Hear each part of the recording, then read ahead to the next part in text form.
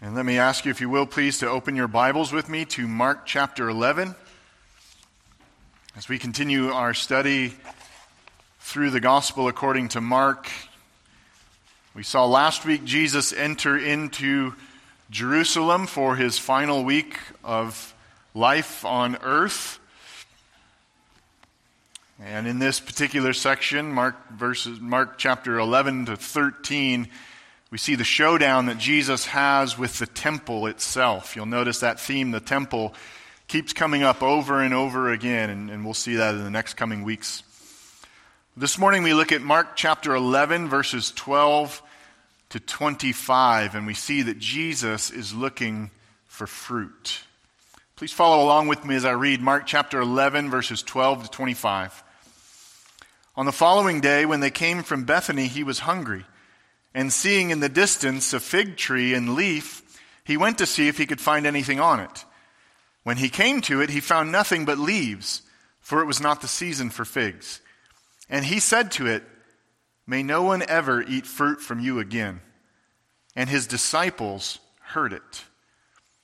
And they came to Jerusalem, and he entered the temple and began to drive out those who sold and those who bought in the temple. And he overturned the tables of the money changers and the seats of those who sold pigeons. And he would not allow anyone to carry anything through the temple. And he was teaching them and saying to them, "Is it not written, 'My house shall be called a house of prayer for all the nations'? But you have made it a den of robbers." And the chief priests and the scribes heard it, and were seeking a way to destroy him, for they feared him, because all the crowd was astonished at his teaching. And when evening came, they went out of the city. As they passed by in the morning, they saw the fig tree withered away to its roots. And Peter remembered and said to him, "Rabbi, look, the fig tree that you cursed has withered." And Jesus answered them, "Have faith in God. Truly I say to you, whoever says to this mountain, 'Be taken up and thrown into the sea,' and does not doubt in his heart, but believes what he says will come to pass, it will be done for him. Therefore I tell you, whatever you ask in prayer, believe that you have received it, and it will be yours. And whenever you stand praying, forgive, if you have anything against anyone, so that your Father also, who is in heaven, may forgive you your trespasses." Let's pray together. Father, we thank you for this time that we have now to study your word. And we know that we need your help to do that, especially as we come to a passage that seems to be shocking in some ways and confusing in other ways. We pray, O Lord, that you would help us now, that your Spirit would be our teacher. We ask that you would give us eyes to see the Lord Jesus Christ. We ask that you would give us minds that would fix our interest and fix our attention on you. Lord, your word is the very revelation of who you are. So may this not just be a time to sit and listen to someone talk, but may this be a time when we sit and we listen to you. Say what you have to say to us, Lord. We believe what you say, that man shall not live by bread alone, but by every word that proceeds from the mouth of God. And so we say, speak, O Lord, for your servants are listening. This we pray in Jesus' name. Amen. You know what it's like to be expecting something and then go to find it and it not be there. Summertime is coming upon us, isn't it? It seems that it's here already. Perhaps you've never had this experience like I have. Probably happens far too often for me. But let's say summertime comes and the day is hot, the temperature's high, the sun's been beaming down on you all day, and you know when you get home, you've got that special treat waiting for you in the freezer. That ice cream that you carefully positioned in the proper place to maintain the right temperature so that when you opened it and ate it, it was exactly what you wanted it to be like. I know you can't relate to that, but go with me. You go home after that hot day and you reach into the freezer only to discover that what you expected to be there, the thing that you craved, the thing that you desired, was gone. It wasn't there. How would you respond in that moment? Well, perhaps you wouldn't curse the freezer like Jesus cursed the fig tree, but it would get to you, wouldn't it? The passage that we come to this morning is a passage that many people have a difficult time with because some have said it was a waste of Jesus' power to curse a tree that they say he knew didn't have any figs on it. Others, such as Bertrand Russell, who was not a Christian and wrote a book called Why I Am Not a Christian, included this passage as one of the reasons he was not a Christian. And of course, you fast forward to our present day and you see people who worship trees and hold on to creation far too much, come to a passage where Jesus curses a fig tree and they think to themselves, no way would Jesus ever do that. But what we have in this passage is yet another, what scholars call, very scholarly-like, Markan sandwich. You see, as I read the passage, you could hear it. There was the fig tree at the beginning, and then what was at the end of the passage? The fig tree came back up. But then in the middle of the passage, sandwiched in there, like the nourishing truth that we are supposed to get, is the whole point of the story. That when the King of Glory rode into Jerusalem in last week's passage, just the day before this, he was greeted by the shouts of Hosanna.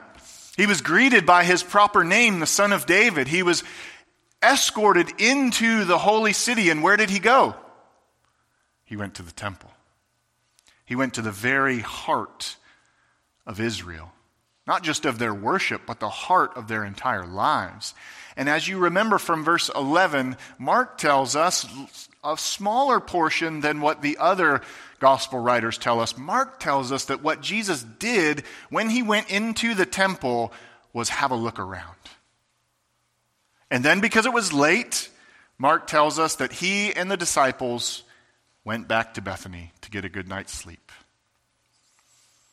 As we talked about last week, what the Son of Man, what the Son of David, what the King of Glory was doing was investigating what he would find at Israel's heart.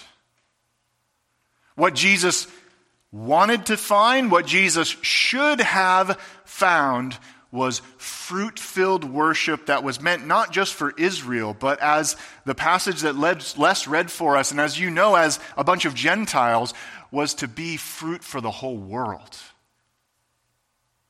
Israel was not to be a barrier to the worship of God, but a light to the nations, a city set on a hill. And yet when the King of Glory comes to inspect, when the Messiah himself visits the temple, what he finds is so disappointing to him, it enrages him, so that he doesn't just clear the temple, but he curses and condemns the temple, and he prophesies that the temple is all done in the economy of God's plan of salvation. And so as we look at this particular passage dealing directly with the people of Israel, and in that particular time, most especially as Isaiah 56 referenced, as the prophets always reference, most especially aimed at the leadership of Israel, because it's always the leadership that steers the plane. The leadership of Israel has steered the people into gross idolatry and sin.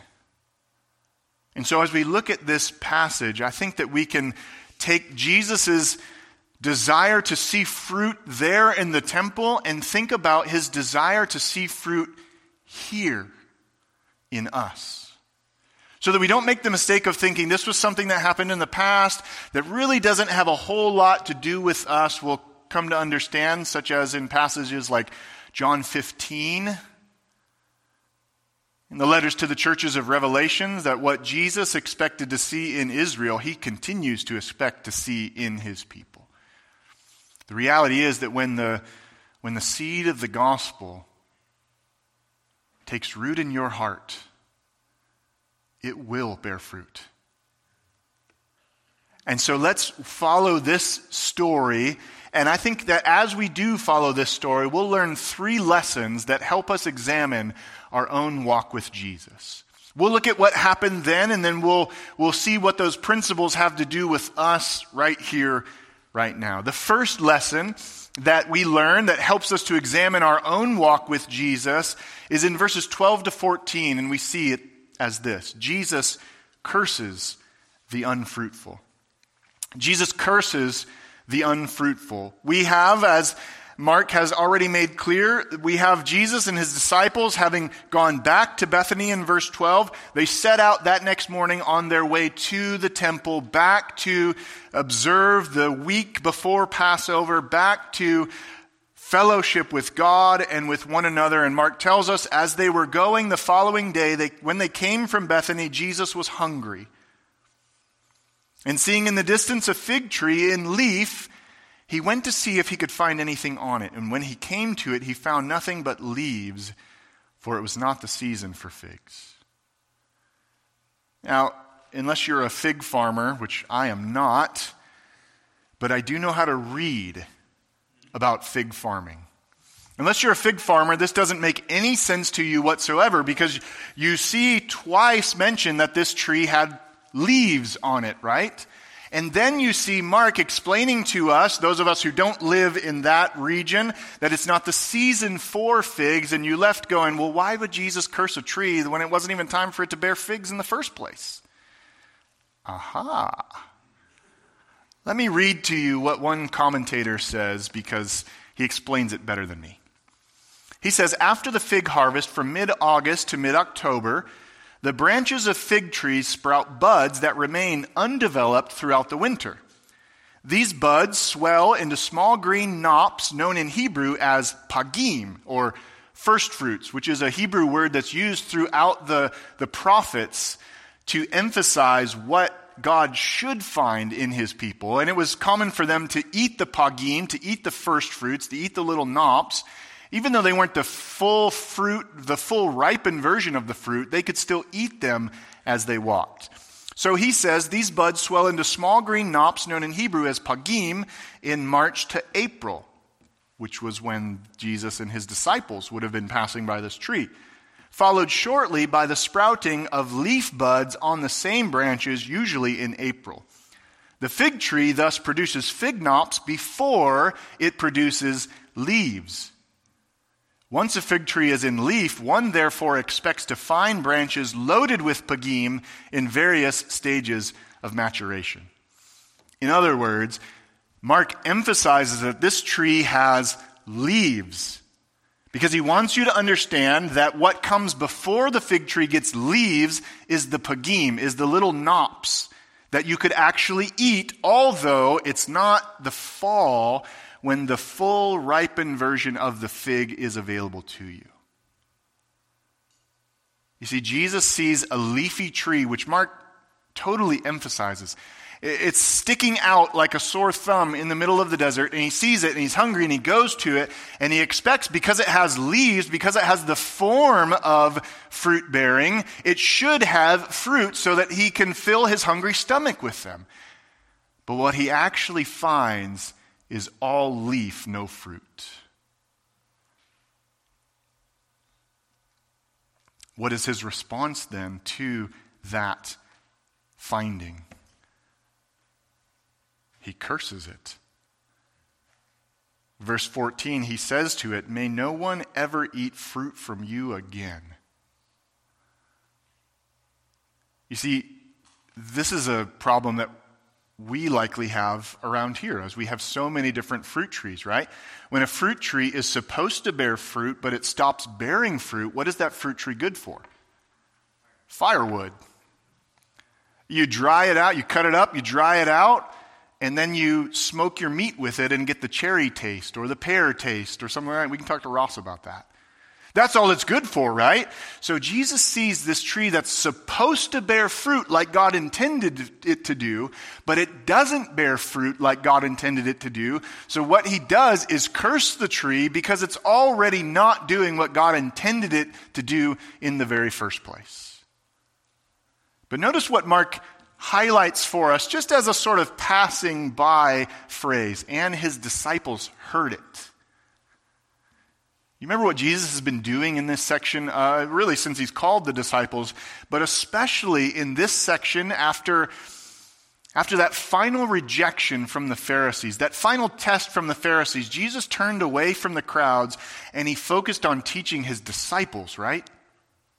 It's no coincidence that Mark says his disciples heard it. They were supposed to hear it. Because this was the picture that set up what Jesus was about to do in the temple. Notice how quickly Mark gets to, and this is kind of merging into the second point here, so I won't spill the beans too much. But notice in verse 15 how quickly Jesus gets down to business in the temple. They came to Jerusalem, and he entered the temple and began to drive out those who sold and those who bought in the temple. Mark has it as though Jesus walks in and bam, it's action time, it's go time. Why? Because what he saw the night before enraged him. But he didn't have enough time because it was about to get dark. And he needed to make a public scene so that verse 18 could happen. The chief priests and the scribes could begin to conspire how to kill him that week. If you're familiar with the Old Testament, especially with the prophets, then you know that this is a common thing that the prophets would do. They would do something that would grab the attention of the people, and then they would use that picture in order to illustrate a point, right? What's the point of this beautiful leafy fig tree that doesn't have any fruit? The point is that Israel's temple was this beautiful, glorious building that was dead on the inside. That's the point. The fig tree throughout the prophets is often symbolic of the nation of Israel, either to represent what God expects to find, fruit on it, or to illustrate God's pronouncing of judgment or his cursing of Israel, that he's going to take away their fruit bearing. Listen to Jeremiah chapter 8, verses 8 to 13. Jeremiah 8, 8 to 13. How can you say we are wise and the law of the Lord is with us? But behold, the lying pen of the scribes has made it into a lie. The wise men shall be put to shame. They shall be dismayed and taken. Behold, they have rejected the word of the Lord. So what wisdom is in them? Therefore, I will give their wives to others and their fields to conquerors. Because from the least to the greatest, everyone is greedy for unjust gain. From prophet to priest, everyone deals falsely. They have healed the wound of my people lightly, saying, peace, peace, when there is no peace. Were they ashamed when they committed abomination? No, they were not at all ashamed. They did not know how to blush. Therefore, they shall fall among the fallen. When I punish them, they shall be overthrown, says the Lord. When I would gather them, declares the Lord, there are no grapes on the vine, nor figs on the fig tree. Even the leaves are withered, and what I gave them has passed away from them. You see, it's not just Jesus throwing a temper tantrum over a tree. We know Jesus had no sin in him, neither did he commit any sin. And so we also know trees are just the creation of God. And so the prerogative of the Creator is that he can do whatever he pleases with his creation. And what Jesus pleased in that moment, to do in that moment, was to find a tree that looked as though it should have had fruit but didn't have any fruit.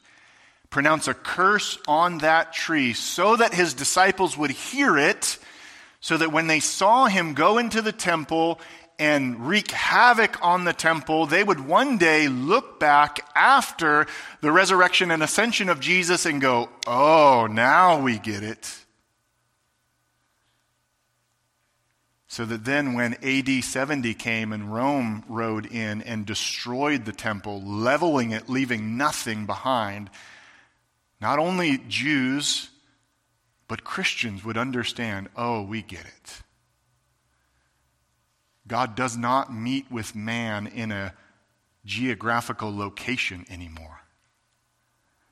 Instead, the Word became flesh and tabernacled among us. God meets with man now in the mediator between God and men, the man, Jesus Christ. That's the point. You see, all the Jews ever knew, and of course this was all they ever knew, but all they ever knew was at the heart of their worship was God, and His presence began with them to dwell in a tabernacle, and then after David wasn't allowed to build something better, Solomon built this wonderful, gloriously beautiful temple that was then destroyed by Babylon because of the people's wickedness. But then the exiles were let go in order to go and rebuild the temple, and we had Zerubbabel's temple rebuilt. But if you remember the story from Ezra, the people, the older people who had remembered seeing Solomon's temple, as they now looked at Zerubbabel's temple, what did they do? They wept because it was pathetic. But then you fast forward to this temple, Herod's temple, and it was awesome. Such a architectural wonder. You could see the gold reflecting from miles away. People would come. It was a popular place, and it was the very heart of Israel's worship. And so when the disciples are going there, no doubt they're excited to get there. But then, as they follow Jesus, as he teaches them over and over again that what the key to life is not found in a location, is not found in a place, will no longer be found in the temple, but is now found in the one who died for their sins and rose from the grave and ascended back to heaven and will come again one day to get his people. That's why they heard it. Because they were supposed to. We've been following the disciples as they bumble their way after Jesus, just as we do. The jury is still out, as you know. We know the full story by God's grace. Only one of them produced no fruit and fell away and betrayed Jesus. But the jury's still out on whether or not the disciples will produce the type of fruit that Jesus spoke about in Mark chapter 4, when he told them the parable of the sower.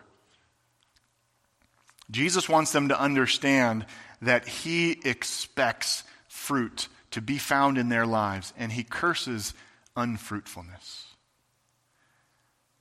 Well, my friends, the reality is Jesus expects that very same thing from you and I. You remember John chapter 15. In fact, why don't we just flip over there real quick? John chapter 15, and we could certainly go to Paul's explanation of the fruit of the Spirit. The idea of fruitfulness and fruit bearing is all over the Scriptures. And yet when you think about today's landscape, and when you think about how we tend to, and I hope I'm not getting overly nitpicky and being a fruit inspector in a wrong type of a way, but when we talk about Christianity and we talk about people, we tend to go to things like, well, they say they're a Christian. Or we go to things like, well, they prayed a prayer. They've been baptized. I mean, I can't really explain why they're living the way they're living now, but they say they're a Christian, so I guess they're a Christian. But let's look at John chapter 15, verses 1 to 8 together. Jesus, again, is teaching his disciples, and in fact, it was in that week that he was teaching them. He says, I am the true vine, and my Father is the vine dresser. Every branch in me that does not bear fruit, he takes away. And every branch that does bear fruit, he prunes that it may bear more fruit. Already you are clean because of the word that I have spoken to you. Abide in me, and I in you. As the branch cannot bear fruit by itself unless it abides in the vine, Neither can you unless you abide in me. I am the vine, you are the branches. Whoever abides in me and I in him, he it is that bears much fruit. For apart from me, you can do nothing. If anyone does not abide in me, he is thrown away like a branch and withers. And the branches are gathered, thrown into the fire, and burned. If you abide in me and my words abide in you, ask whatever you wish and it will be done for you. By this my Father is glorified, that you bear much fruit and so prove to be my disciples. We get the point, right? Jesus says the only way you will prove to be one of his disciples, the only way that you will glorify the Father is if you bear fruit. Jesus says that if you do not bear fruit, then what will happen to you is that you'll be cut off, you'll be thrown out to wither, you'll be gathered together, you'll be thrown into the fire. Jesus says that the only way to abide in him, the only way to bear fruit rather, is to abide in him, but he also says that as we abide in him, his words must abide in us. God is serious about his responsibility to keep his people. He will hold us fast. But as a fruit of being his people, God is serious about his expectations that we have his words abiding in us.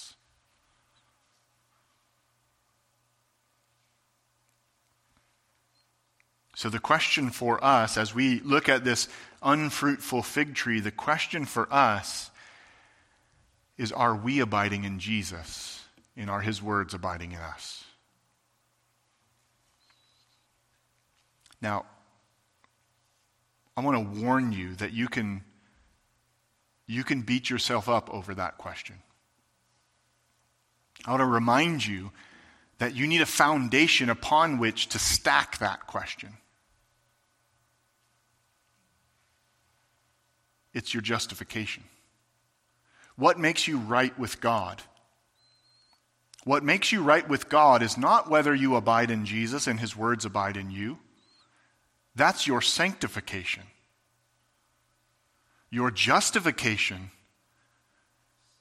is Jesus. And from your justification flows your sanctification. In other words, if the Holy Spirit of God has planted the seed of the gospel in your heart, you will abide in Jesus and his words will abide in you. It probably won't happen as much as you want to, but when you realize that it doesn't happen as much as you want to, repent. Realize that Jesus is better than whatever else you're giving your attention to. Realize that your own mind and your own flesh don't see things rightly until they see things through the lens of Scripture. Realize that the only thing, the only one that truly brings you delight is God himself in the person of Jesus Christ. Let your soul hunger and thirst for him, because that is the only thing that will satisfy. He is the only one that can ever eternally satisfy you both now and forever. So don't beat yourself up, but honestly ask yourself, do I abide in Jesus? And do his words abide in me? And if you find that that's lacking, confess it to God and get on with your sanctification on the basis of your justification, the Lord Jesus Christ. But if you find that you have no basis of justification, if you find that Jesus is not yours, then right here, right now, cry out to him for his mercy. Why wait? Why build your life on anything else? Why build your life on what you would try to do, your own spiritual accomplishments, even if they're what God says to do? Why would you build your life on that when the reality is all you're doing is building your house on the sand? Build it on Jesus, my friend. He is the only foundation strong enough for you to hold you up. And he will hold you up. So first lesson, Jesus curses unfruitfulness. Second lesson, Jesus condemns the unfaithful. Jesus condemns the unfaithful. We pick it back up in Mark chapter 11, verse 14.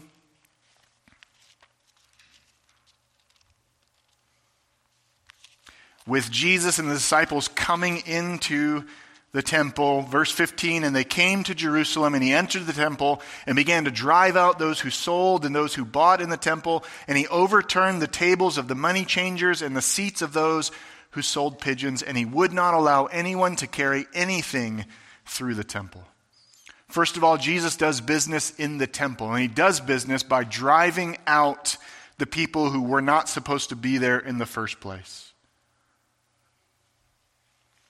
I think verse 17 especially helps us to understand what's going on here, but let's sort of work our way through this. He comes into the temple, and immediately he drives out those who sold and those who bought in the temple, meaning most likely what was going on, as the Sadducees were the ones who controlled the temple commerce, most likely those who sold unjustly. And the money changers, people would come with their own coins. Most of them had Roman coins because they were under Roman rule. And on a Roman coin stood the inscription of, guess who? Caesar. And the Jews were not allowed to participate in temple worship with a coin that had an image on it. And so in order to pay the temple tax that every male had to pay when they went to the temple, they had to exchange their money, their Roman money, for money that did not have an image on it. And so one of the practices that Israel was condemned for in the Old Testament was unjust weights and balances. In other words, you put your Roman money on this side of the weight, and they've manipulated the scale a little bit so that they don't have to give you quite as much money without an image on it. Probably that was going on, but you'll notice Jesus drives out those who sold and those who bought. And then in verse 16, he wouldn't allow anyone to carry anything. The word anything could be a vessel. It's sort of a generic word. So it could be that the people were perhaps using the court of the Gentiles, which was the outer court of the temple. This outer court, the court of the Gentiles, was 35 acres big. It was huge.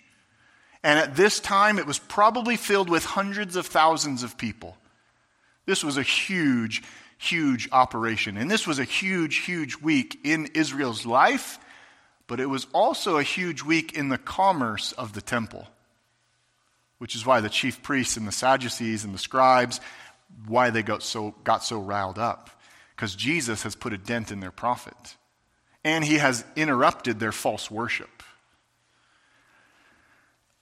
He wouldn't let anybody carry anything, but like I said, I think verse 17 best explains why Jesus was so mad. Verse 17 says, and he was teaching them and saying to them, is it not written, and this is from Isaiah 56:7, my house shall be called a house of prayer for all the nations. And then Jesus sandwiches Isaiah 56:7 with Jeremiah chapter 7, verse 11. He says, but you have made it a den of robbers.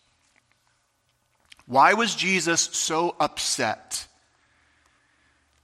Because they took holy things and holy ground and did unholy things on them. Rabbinical history teaches us that before this time, all of this commerce, all of this buying and selling, you imagine you're traveling from Galilee, you're traveling from somewhere other than Jerusalem. You usually don't bring your animal that you're going to sacrifice for a number of reasons. You need to feed it if you're going to bring it, but then also, if you travel a very long distance with that animal and something happens to it, it gets a blemish of some kind, it stubs its little animal toe on a rock or something like that, then you can't use it anymore.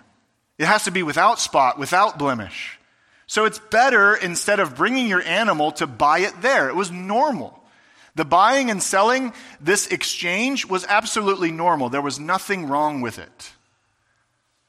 But it was happening in the wrong place. So rabbinical history says what was taking place here used to take place on the Mount of Olives. But perhaps Annas and Caiaphas decided that they would move it a little bit closer into the temple grounds itself. You know, we just want to make our religion easy. We'll make it more convenient for the worshipers.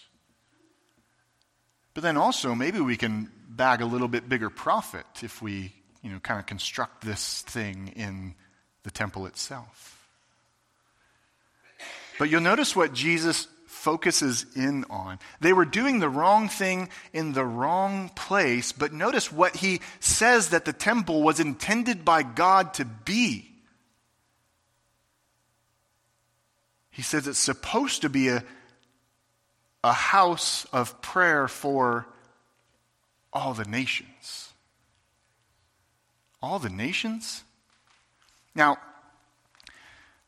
in the outer court of the Gentiles, the court that you would first walk into, this was the court where Solomon's colonnade, Solomon's portico was, where we see the believers in the book of Acts first gathering together to have their worship services in the temple, which was a bold move. Between that outer area, which was the last place the Gentiles could go. Gentiles could come into the court of the Gentiles, which is why it was called that, but they could not go any farther into the sanctuary itself. On one of the walls, there was an inscription on that sanctuary wall just before the court, or just after, sort of in between the court of the Gentiles and the rest of the sanctuary. And it read this: "No foreigner may enter within the railing and enclosure that surround the temple. Anyone apprehended shall have himself to blame for his consequent death." In other words, if you were a foreigner, a Gentile, and you chose to walk from the court of the Gentiles into the sanctuary, you took your life into your own hands, they would kill you just as soon as they found you. And yet what does Jesus say it was supposed to be? A house of prayer for all the nations. Israel's understanding at this time was that their Messiah would come and he would drive out all the Gentiles, all the nations. He would get rid of everybody who wasn't Jewish. And instead, what does the Messiah say he's going to do? Instead of drive out the nations, he's going to compel the nations to come in. You see, God never did want to only save Israel. He was just using them as a light to the nations. Jesus adds on Jeremiah chapter 7, verse 11, as I mentioned, which I think helps explain why he has such a problem. This is what it's supposed to be, Israel, but this is what you've made it, a den of robbers. It's the place where the robbers go and hang out after they've done their work. And who most especially was this aimed at? The leaders. Listen to the full context of Jeremiah chapter 7. So that is a quote from Jeremiah 7:11. Let me read to you Jeremiah 7, 1 to 11, because this gets a picture of Israel's problem all throughout their history.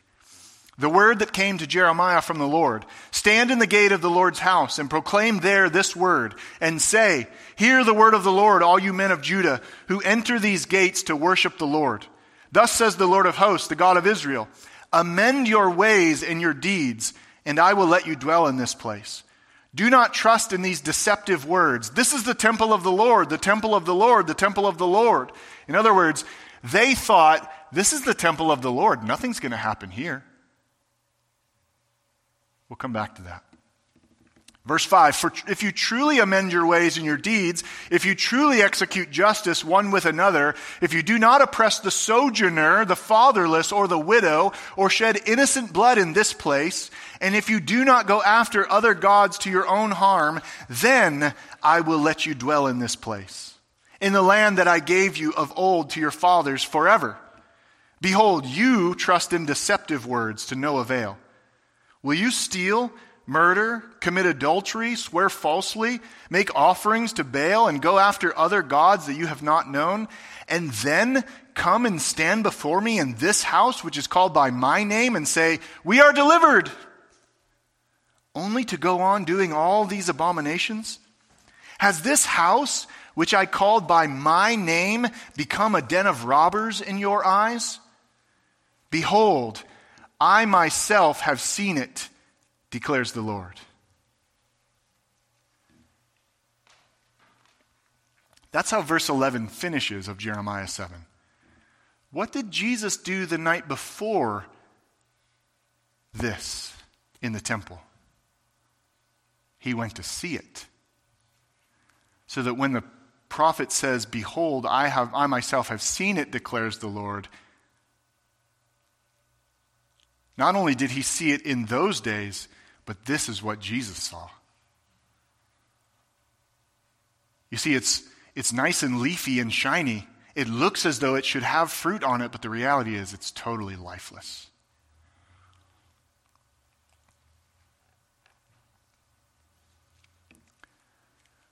Friends, here's the reality. Our lives could be the very same thing.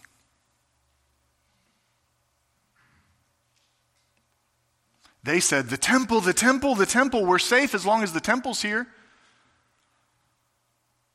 And in fact, they used to use the temple in the days of the Maccabees. They used to use the temple to hide the zealots who committed crimes in the area. The temple, we're safe.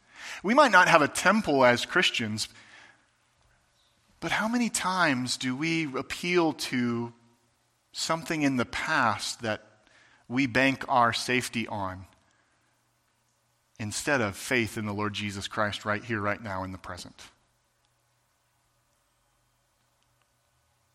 You see, you cannot trust in anything that you do to show whether or not you're a Christian. But instead, what you must trust is everything that Jesus has done.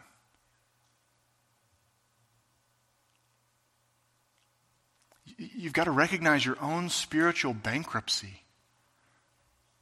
You have not and you never will do anything that is fully pleasing to God. But here's the good news. Jesus has not and he never will do anything that is not pleasing to God. And so here's the question, are you in him or not? You see, this unfaithfulness that Jesus condemns is still a problem today, is it not? Do we think that we could hold on to our sin and then come on a Sunday morning and just expect to worship the Lord without any consequences whatsoever? Do we think that we could live however we want, whenever we want, but just sort of clean it up and get it together whenever we're around other Christians? Of course not. Flip over to Revelation chapter. Actually, don't flip there because we're running low on time. Let me just read it to you. Revelation chapter 3, verses 1 to 6. Jesus' word to the church in Sardis. And to the angel of the church in Sardis write, the words of him who has the 7 spirits of God and the 7 stars. I know your works. You have the reputation of being alive, but you are dead. Wake up and strengthen what remains and is about to die, for I have not found your works complete in the sight of my God. Remember then what you have received and heard. Keep it and repent. If you will not wake up, I will come like a thief, and you will not know at what hour I will come against you. Yet you still have a few names in Sardis, people who have not soiled their garments, and they will walk with me in white, for they are worthy. The one who conquers will be clothed thus in white garments, and I will never blot his name out of the book of life. I will confess his name before my Father and before his angels. He who has an ear, let him hear what the Spirit says to the churches. What an awful thing to have Jesus say to you. You have a reputation for being alive, but you are dead. Now, I'm not implying that Jesus is saying that to anyone here today, but the truth is, I don't know. But you know the good news to the church in Sardis? He gave them an opportunity to repent, didn't he? He didn't say, you have a reputation for being alive, but you are dead, so I'm going to put you in the ground, you wicked church. No, he said, repent and do the works that you did before. But he did warn them, there's an expiration date on your repentance. So friends, I have no idea what's going on in your personal lives. I have no idea what's going on in your hearts. But Jesus does. And if there's something that is unfaithful to him, you need to repent. And the good news is you can.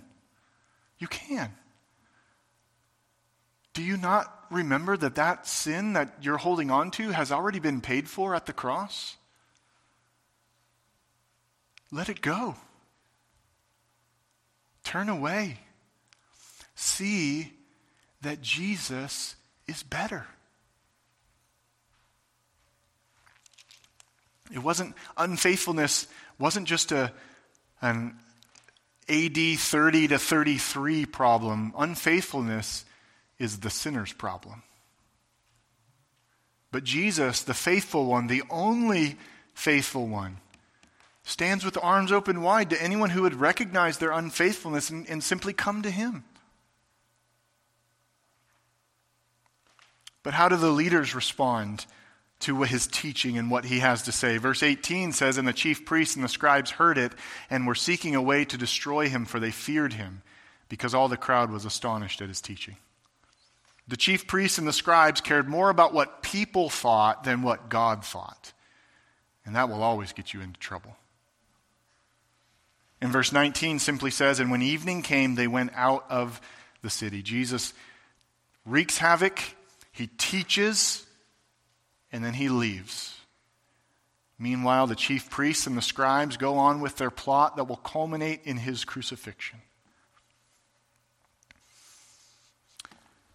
So Jesus curses the unfruitful, Jesus condemns the unfaithful, and finally, Jesus calls for fruit in verses 20 to 25. I'll go a little bit more quickly, I promise. Verses 20 to 25, we pick it up as they passed by in the morning. So they went home, they got a good night's sleep maybe, though Jesus probably spent a lot of time praying.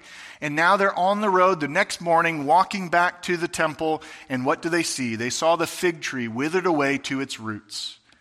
And Peter remembered and said to him, Rabbi, look, the fig tree that you cursed has withered. Peter's surprised to see that it actually worked. I think I would have been too. In verse 22, Jesus begins to teach them what he wants them to understand. That what he should have found when he went to the temple was faith and prayer and forgiveness.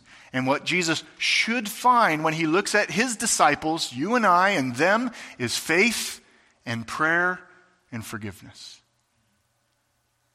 And Jesus answered them, have faith in God. Which is such a Jesus-y thing to say. Right? I mean, like, you read that and you go, wait a second, have faith in God. Like, all right. I know I need to have faith in God, but like we were just talking about this tree. How did you get from this tree to have faith in God, Jesus? That's because that's what he wanted to see in the very first place.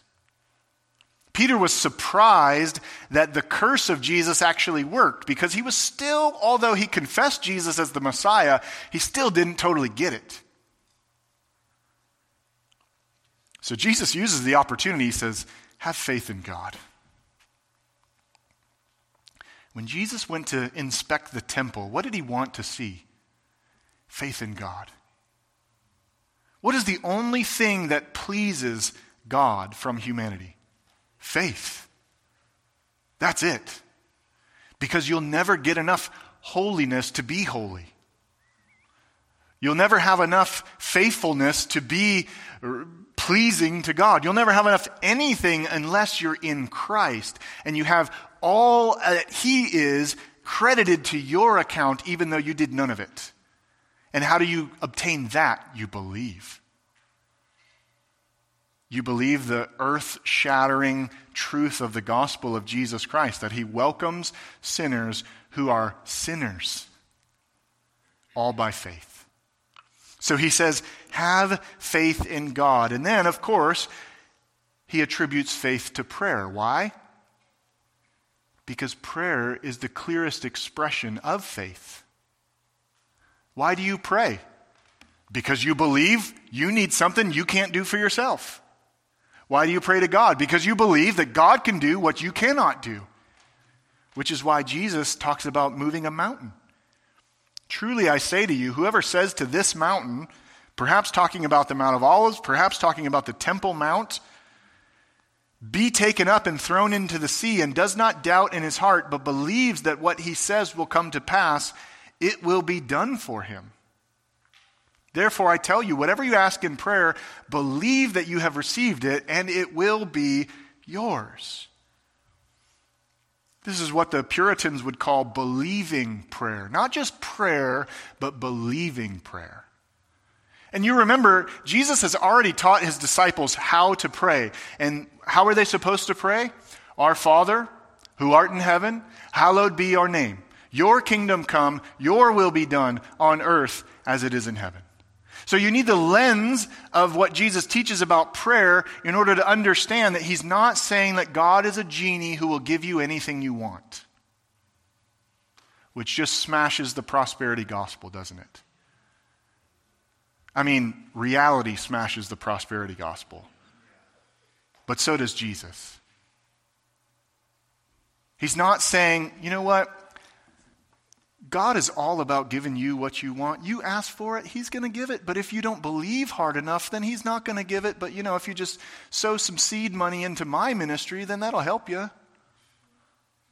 That's the very same thing that the scribes and the Pharisees were doing.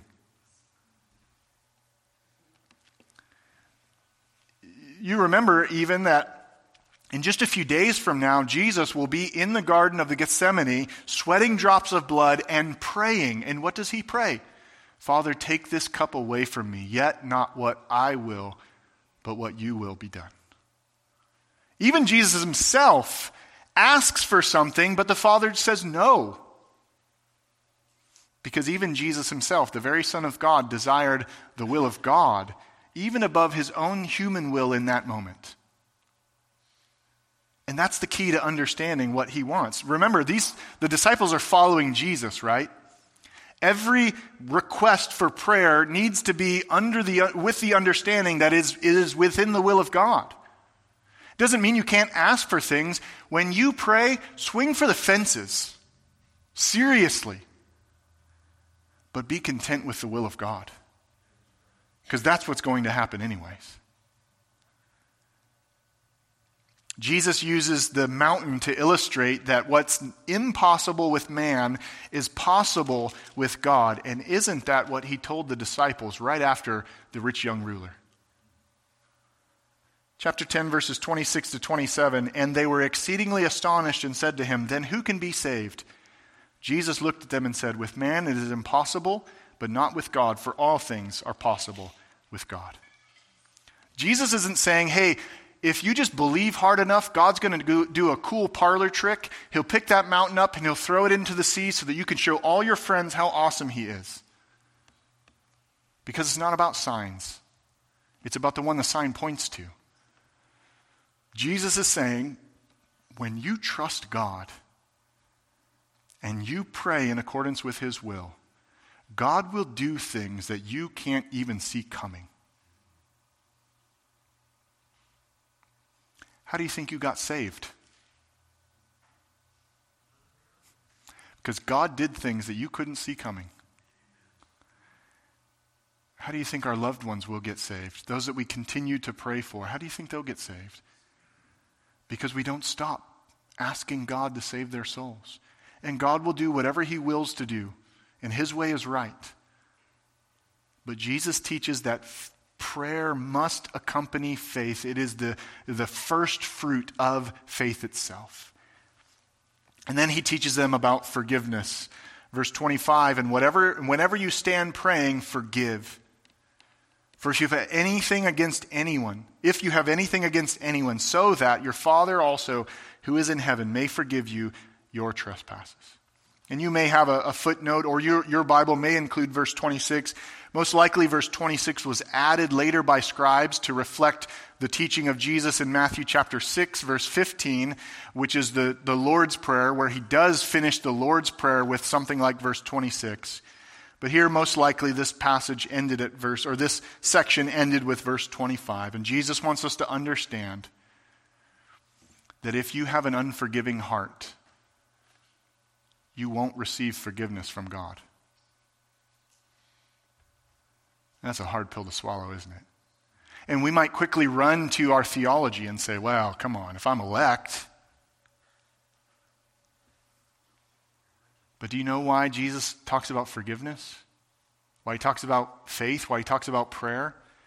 Because that is the fruit that happens in your life when the gospel takes root. You may struggle to forgive, but when you think about how much you've been forgiven by God, does anything else compare to that? And that's where the Christian mind stays. God has forgiven me so much. How could I possibly not forgive this person? And so he wants us to understand that if you expect to have anything from God whatsoever, you cannot have unforgiveness in your own heart. This is the fruit that Jesus calls for. Mark chapter 4, the parable of the sower, has already made it clear that not only is Jesus looking for fruit, but the gospel of Jesus Christ produces fruit. We understand as we look through the New Testament that what our Lord wants to see is us bearing fruit. So then I close with this question. As Jesus looks at your life, does he find the fruit that he is looking for? Let's pray together. Lord Jesus, we thank you for your goodness and your mercy. We thank you for your righteousness and your justice. We thank you that you are truth and you speak truth. We recognize, Lord, that sometimes truth is a hard pill to swallow.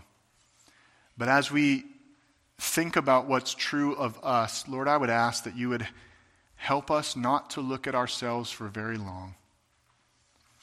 But as we look to ourselves, we would look away very quickly and look to you, the one who is constantly bearing fruit, and the one in whom, if we abide, we too will bear fruit.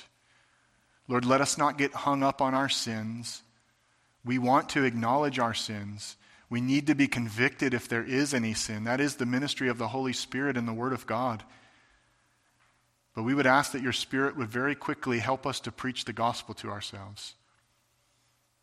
That when we confess our sins, he is faithful and just to forgive us our sins and to cleanse us of all righteousness. That it's your will that we would not sin, but if we do sin, we have an advocate with God the Father.